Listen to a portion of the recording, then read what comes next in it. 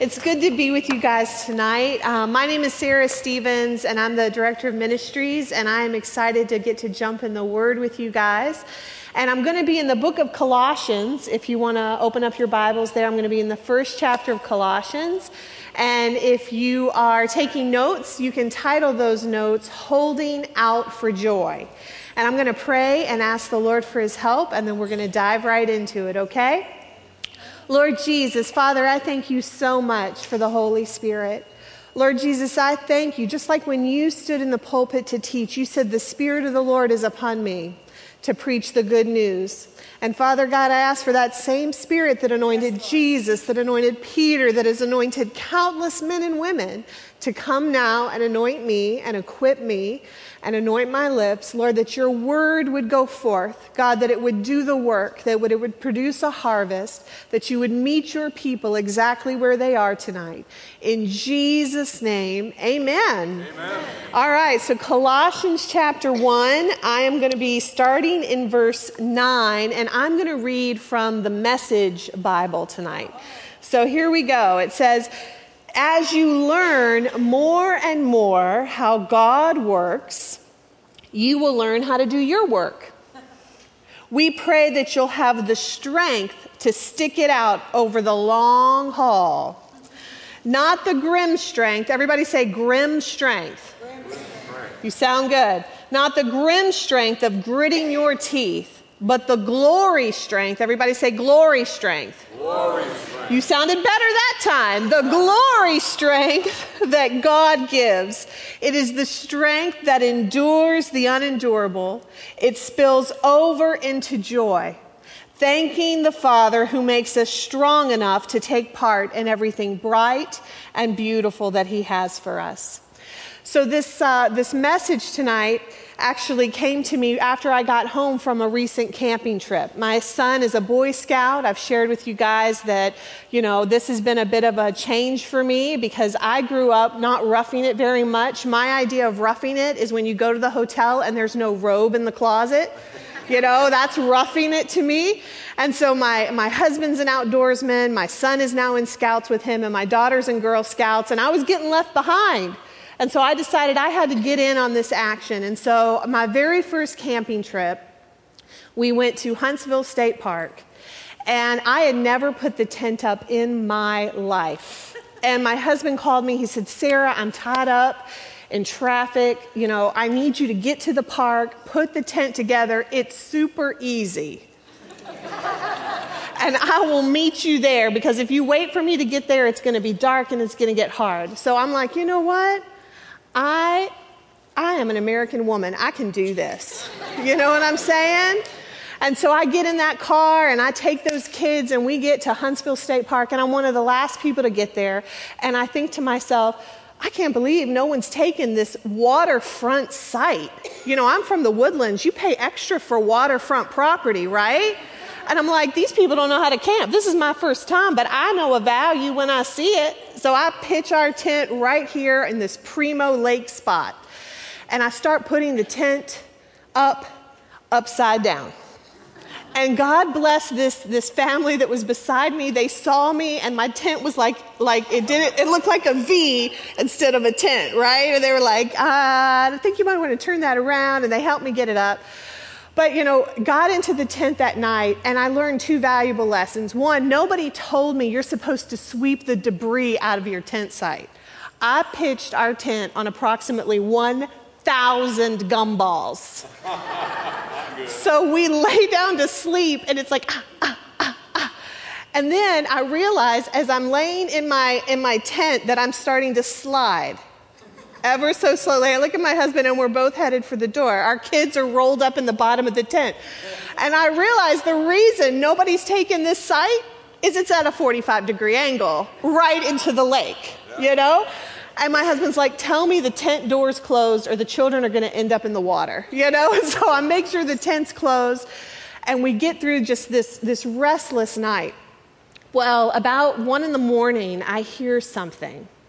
And it's a sound I've never heard before. And it sounds really close. And I wake my husband up and I'm like, do you hear that? He's like, we're outside. This is part of roughing it. This is the beauty of being it. I said, this is not beautiful. This is scary. What is that noise? He's like, it's more afraid of you than you are of it. I said, I don't think so. I don't think so. I'm in its house. You know what I mean? Like, this isn't going to work. Turns out the next morning we get up. We're a little bit slow moving because, I've slept on rocks and gumballs and everything else. And I see an alligator swim within 5 feet of my tent site. And I said, it's more afraid of it than I am of it? Oh, no, Todd. And we actually heard alligator mating calls all night long. And you know what a tent is to an alligator? Candy wrapping. That is what a tent is to an alligator. I looked and smelled delicious to it. And so that was my first camping experience. And I got home from that camping experience, and I was like, Lord, I've got to encourage myself in the Word. I am more exhausted going to work on Monday morning than I was when I left on Friday, because I have basically done nothing but survive for the last 48 hours and keeping my children alive. You know what I mean? It's like taking your kids to the pool. That is not relaxing to me. I'm on drown watch the entire time I'm at the pool. And so I was in the Word and I was in Colossians, and I realized that sometimes life feels like you get in these seasons of life where you feel like your only rest is on a pile of gumballs and rocks, where you're in this season where there's a hardness and there's the assignment that God has for your life is an exhausting prospect. You feel like, how am I going to get through the next day? And how am I going to get through the next day? And it will stay exhausting until you realize that there is strength and joy set aside for you to do the assignment He has on your life. Yes. You're in a hard season tonight, perhaps. And it sits here and you're like, I don't want to walk away from God. I still love God. This is not whether or not you love God. This is that you're honestly sitting there and you're like, I don't want to walk away from what God has for me, but I don't know that I can go on. It's like you're at the corner of I can't give up and I can't go on. Have you ever been there? I am at the corner of I can't give up and I don't know how I'm going to go on. And when you stand there and you have those seasons in life, I want to encourage you with this word like I was encouraged just a few weeks ago, because I found myself at that exact same corner. God, I love you. I know you've got this call on my life. I know you've given me these children to raise. God, I know that this relationship is from you. Lord, I know that this opportunity is directly from your hand, but I am at the corner of I can't give up and I can't go on. And without you, I'm not going to be able to leave this corner tonight. And so Paul's message to the church in Colossians, in the epistle Colossians, is to encourage them where they are. And so if you're taking notes, we're going to break it up into 3 points, and the first one is the work. The first one is the work. Everyone in this room has an assignment on your life. Mark Twain said it this way. He said, the 2 greatest days of your entire life are the day you were born and the day you find out why. Every single person in this room. And this miracle of salvation is not just that your destination changes from hell to heaven. A lot of people think that's the miracle of salvation, and that is significant, my friends. The miracle of salvation is that your heart's desires change. Isn't that crazy that your will all of a sudden becomes secondary to what God has for you?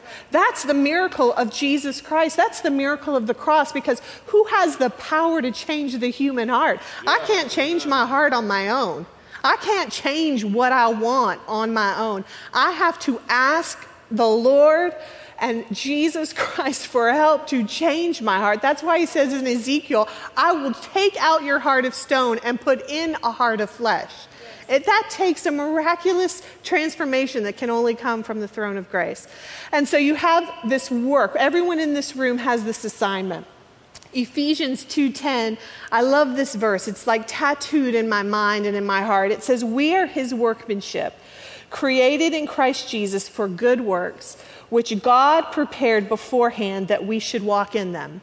So if you're sitting here and you're like, I'm not sure I believe in that whole God has an assignment for my life. I'm not sure that applies to everyone. I'm here to convince you that it does. Ephesians 2:10 says that you are not only God's workmanship, he has crafted you and finally gifted you and given you certain abilities and talents, not just to have them for having them's sake, but because he's prepared works for you, only you to do. works that only Terry and Pamela Hahn can do. That the planet needed Terry and Pam, and so God put Terry and Pam on the planet to do the works he's created them to do. He put Sarah Stevens on the planet because he had a job or an assignment that Sarah Stevens had to do, and so he had to gift her and give her talents to do them because the kingdom of heaven needed her at this time in this season. You can fill your name in that blank, and Ephesians 2:10 applies to you. You are his workmanship, created in Christ Jesus to do good works, which he's prepared in advance for you to do. I have 2 kids, they're 8 and 10, and I'm a mean mom because I make them do chores. You know? And these are chores like I make them take the trash out. I know it's crazy, isn't it? I make them make their bed. Woo-hoo-hoo. I make them sort the laundry. Now that's the one where we have weeping and gnashing of teeth. Where we have to sort the laundry. They're like, who gets all these clothes dirty? I said, you caught me. I've been wearing your clothes. You caught me. And I make them do these chores, and I'll never forget my sweet son. He was innocent as could be. He wasn't sassing me at all. He came up to me with these big eyes. He was in the middle of sorting clothes, and he said, Mom, Avery and I won't always live here. And I'm thinking to myself, praise the Lord. You know what I'm saying? Name it, claim it, brother. So no, he says, Avery and I will not always live here. I said, that is true. He said, who is going to do all your work for you when we're gone? He was innocently, he was honest, he was as sincere as a heart attack. Who is going to do all this work for you when you were gone? And I laughed and I laughed and I cried and I rolled on the floor and I laughed some more. And when I finally could compose myself, it occurred to me that my children were under the impression that the reason I gave them chores was because I was depending on them to work and do that. Like, that laundry's not going to get sorted unless I use some child labor, right? 38 years on the planet. I don't know how I'm going to separate the whites. Thank God I got an 8-year-old. No, my son was under the impression, my daughter was under the impression that unless they worked, it wasn't going to get done. And sometimes you and I are under the same impression when it comes to God. We think that the season that we are in, the task that God has given us, it feels like a chore. And you feel like God is depending on you instead of God is preparing you for what he has next for you. That's right. I'm sitting there, my kids, I don't need them to separate the whites. But one day my son will move out of my house and he needs to know you don't wash a red sweater with white socks. I am preparing him for that next season. In the same way, you and I, sometimes when God gives us a task, when he gives us an assignment, it feels like a chore. And it feels like, gosh, God, I don't feel comfortable in this. This is grating to me. This is annoying to me. And I want to encourage you, don't run from what God has for you because you will never be able to stop moving. Once you start running from what God has for you, you will never stop running. Hold on to it. Say, God, I know that you're preparing me for what's next.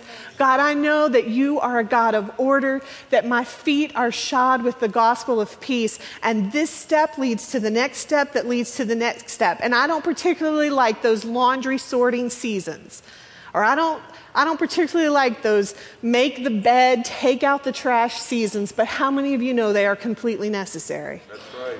They are completely necessary. And so the work is not a 4-letter word. It isn't a bad thing. The work is to prepare you for the good thing that God has for you. Amen. So now that we know we have work, there comes this strength, this promise of strength that we just read in the scripture. Because work is work. It's going to require effort. And so Paul, when he writes, he says, I'm praying that as you learn how God works, you'll be better able to do your work. And I'm praying that you would have strength. And there's like a fork in the road when it comes to strength. You can have the grim, teeth-gritting strength, or you can have the glory God-infused strength. There's a fork in the road. And this is where a lot of people, they accept the assignment that God has for them. And they know it is in preparation for other things. But then when it comes to how am I going to be strengthened through this, they take the teeth-gritting route instead of the glory-infused route. You know, Todd and I went to Big Bend over Thanksgiving. Yes, I'm crazy. Like, why am I going to the wilderness to unwind? You know, you go to the wilderness basically to survive, and thank God that forebears have created running water and electricity. But you go back to the wilderness, and the Big Bend is in the Chisos Mountains in far west Texas. It's right there on the border of Mexico and Texas, where the Rio Grande makes this big bend. And we were there, and we pulled up. You can't order your campsites in advance. It's first come, first serve. And when we got there, they had no campsites in the entire park because there was an extremely large amount of bear and mountain lion activity. Okay, my husband didn't tell me that when we were in the woodlands. The park ranger had to tell me that when I'm 12 hours from home and there's no Motel 8. You know, if a tent is a candy wrapper to an alligator, I don't even want to think what a tent is to a bear, you know? So we end up camping in the Terlingua Desert, and we go into the park, and we decide we're going to hike the Chisos Basin, which it's absolutely breathtaking. If you haven't gone, go. And apparently there's a lodge there, so you don't have to risk life and limb. You know, like us, you can go and have a relaxing time. But we got on this trail, and then there's a 2-mile family hike, and then there's like a 20-mile professional hike. And so I'm like, we can do 2 miles, you know what I mean? I can do 2 miles, and I bought really cute hiking clothes from REI, and I matched, because if they found my body, I wanted to make sure I looked good, you know, like in the, Woodlands woman found in Chisos Mountains. I wanted to make sure I looked good, you know, for the caption. And so I had my outfit on, and we start on this path, and for a bit, the paths overlapped each other. And then at some point, there's a fork, and you either go 20 miles or you go 2 miles. Well, we see a lot of families starting off. You know, we're all doing our hiking thing. We're all enjoying the view. We're all looking for bear and mountain lion, you know, being aware of that. Because the park ranger's like, don't let your kids run ahead of you. Mountain lions are predators. They'll go for what they feel like is the weakest link. So you better believe I was like, everybody together, isn't this fun? Everybody together, pleading the blood of Jesus the whole time. And so we're on this hike, and the terrain starts to get steeper and steeper and steeper. And I see fewer and fewer families until there's nobody else on the trail but us. And I'm looking at my husband, and I said, hey, listen, I'm going to let you in on a secret. I didn't really think I was going to hike in these clothes. Number one, Mama's not got 20 miles in the tank. You know, I was like feeling good about the 2 miles. Todd, I'm here to tell you, I don't have 20 miles. I can't take 2 children 20 miles into the Chisos Mountains. Like, that's not in the cards. And you and I, sometimes we get in this season where we feel like our back is up against a mountain. And we think we can just grit our teeth and get through it. But the reality is, it doesn't matter how hard I gritted my teeth, there was no way I could get 20 miles around that basin. It just wasn't in the cards. And so my husband said, stay here with the kids.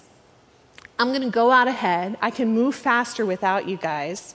And I'm going to see if I can see where we are, if I can get high ground and get a vantage point and make sure that we can recalibrate, get back on the trail, or make sure we're headed in the right direction. And it was the longest 10 minutes of my life. Because then you start, you know, thinking, oh my gosh, what if he doesn't come back? Well, the life insurance is paid, that's good. You know?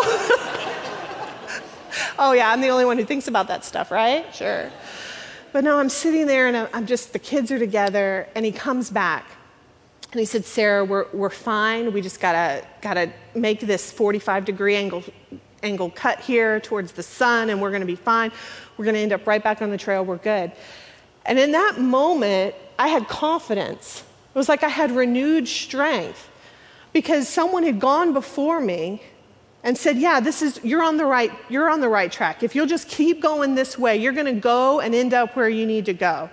And it's like I had new life. And it wasn't that I gritted my teeth and got that abundance of strength. It's that I called on someone who is a more experienced hiker to go and make sure, hey, are we doing the right thing? Are we on the right path? And when he said, yeah, we're good to go, I'd follow him into anything. You know, there's a verse in Deuteronomy. It says Deuteronomy 31:8, it says, the Lord is the one who goes ahead of you. He will be with you. He will not fail you. He will not forsake you. Do not be dismayed. God-infused strength means that you call on the Father and you say, I need you. That is the sweetest sound to God's ears when you say, I need you. God, I don't have it in me. I can't summon it on my own will. I am telling you right now, God, I need you to strengthen me. Go before me, God. And he is there. He is ready. He is willing. He is able. And when you call out to God like that, you're in great company. The man who wrote most of the New Testament planted churches more than any other disciple. He, in 2 Corinthians, said, God, I am weak. And Christ said back to him, my power is perfected in your weakness. Amen. And so when you get to that place where you're not on a 20-mile hike, but you're at a crossroads of a relationship and you don't know what you're going to do. You're at parenting at a whole new level. You thought you knew how to parent, and then your child changed overnight. And you're like, Lord, I got nothing. You got to help me here, Jesus. I need a whole new skill set right now. I need parenting 2.0 tonight. Or maybe you're in a career and you thought, well, this is what I've always thought I would do to earn my living, but the economy's changed. Your mountain can look different than the person sitting next to you, but I'm here to tell you, do not grit your teeth to get through it. Call on God. Amen. And that God-infused strength will make all the difference. It tells us in the Word, it says the God-infused strength causes you to endure the unendurable. I've heard your testimonies. And sometimes I listen to your testimonies and I'm like, how did you get through that? And they always say, but God. But God. I don't know how I got through that, Sarah, but God. But God. You don't know your full potential until you've called on God.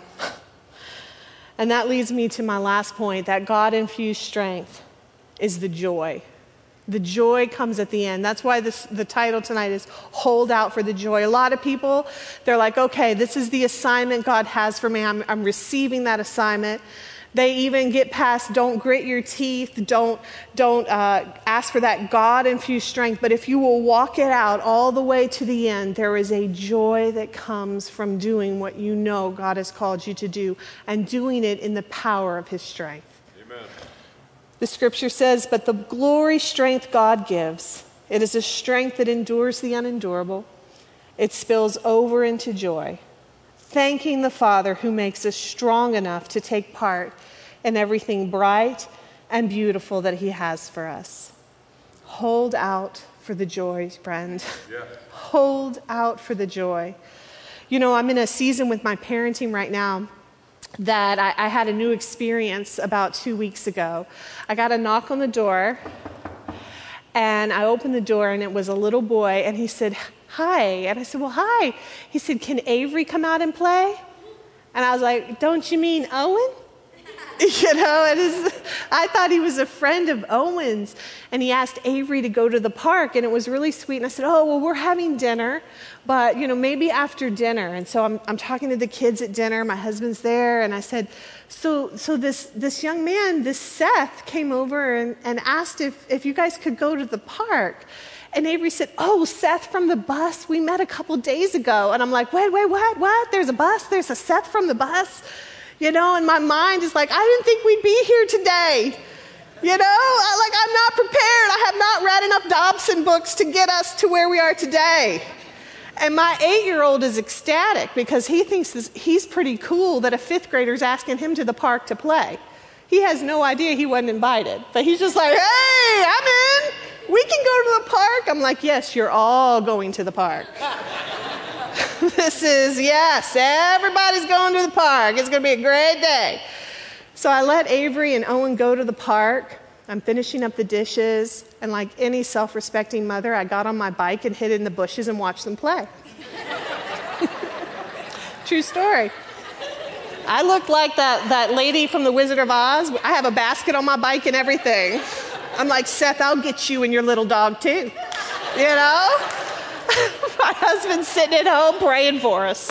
He's like, girl, they're going to call the cops on you. You know what I mean?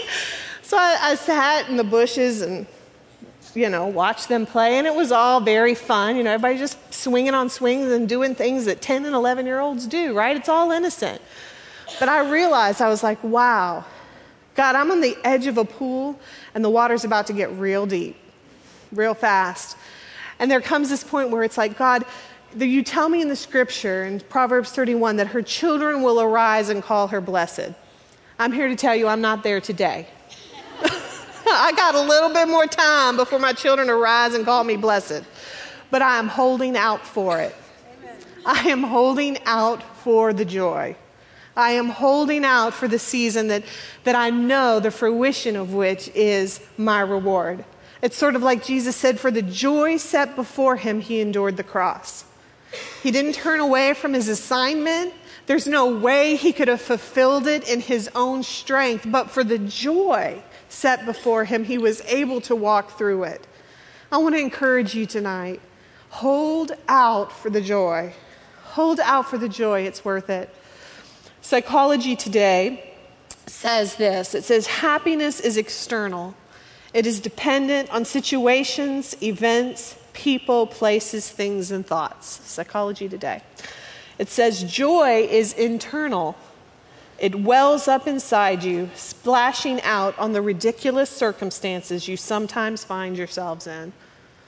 Well, way before there was Psychology Today, there was a psalmist. And he said it this way. In Psalms 16:11b, it says, God, you fill me with joy when I am with you. That's the promise. Amen. That's what we hold out for. A lot of folks try to reverse engineer it. They make joy their pursuit because they're afraid of the work and because they don't want to call on God for help, or they don't know to call on God for help. And joy evades them. Or they get so locked into the work and so locked into the strength that they don't hold out for the joy. I want to encourage you. Joy is your promise. And the psalmist says, you fill me with joy, God, when I spend time with you. So if you're in a place where you're like, God, I'm at the corner of I don't know if I can go on, and I certainly can't give up, get in his presence. Get in his presence in that moment, and he will give you the perspective that you need and the joy that you need to be able to take the next step. Amen. So will you stand with me tonight? The work, the strength, the joy.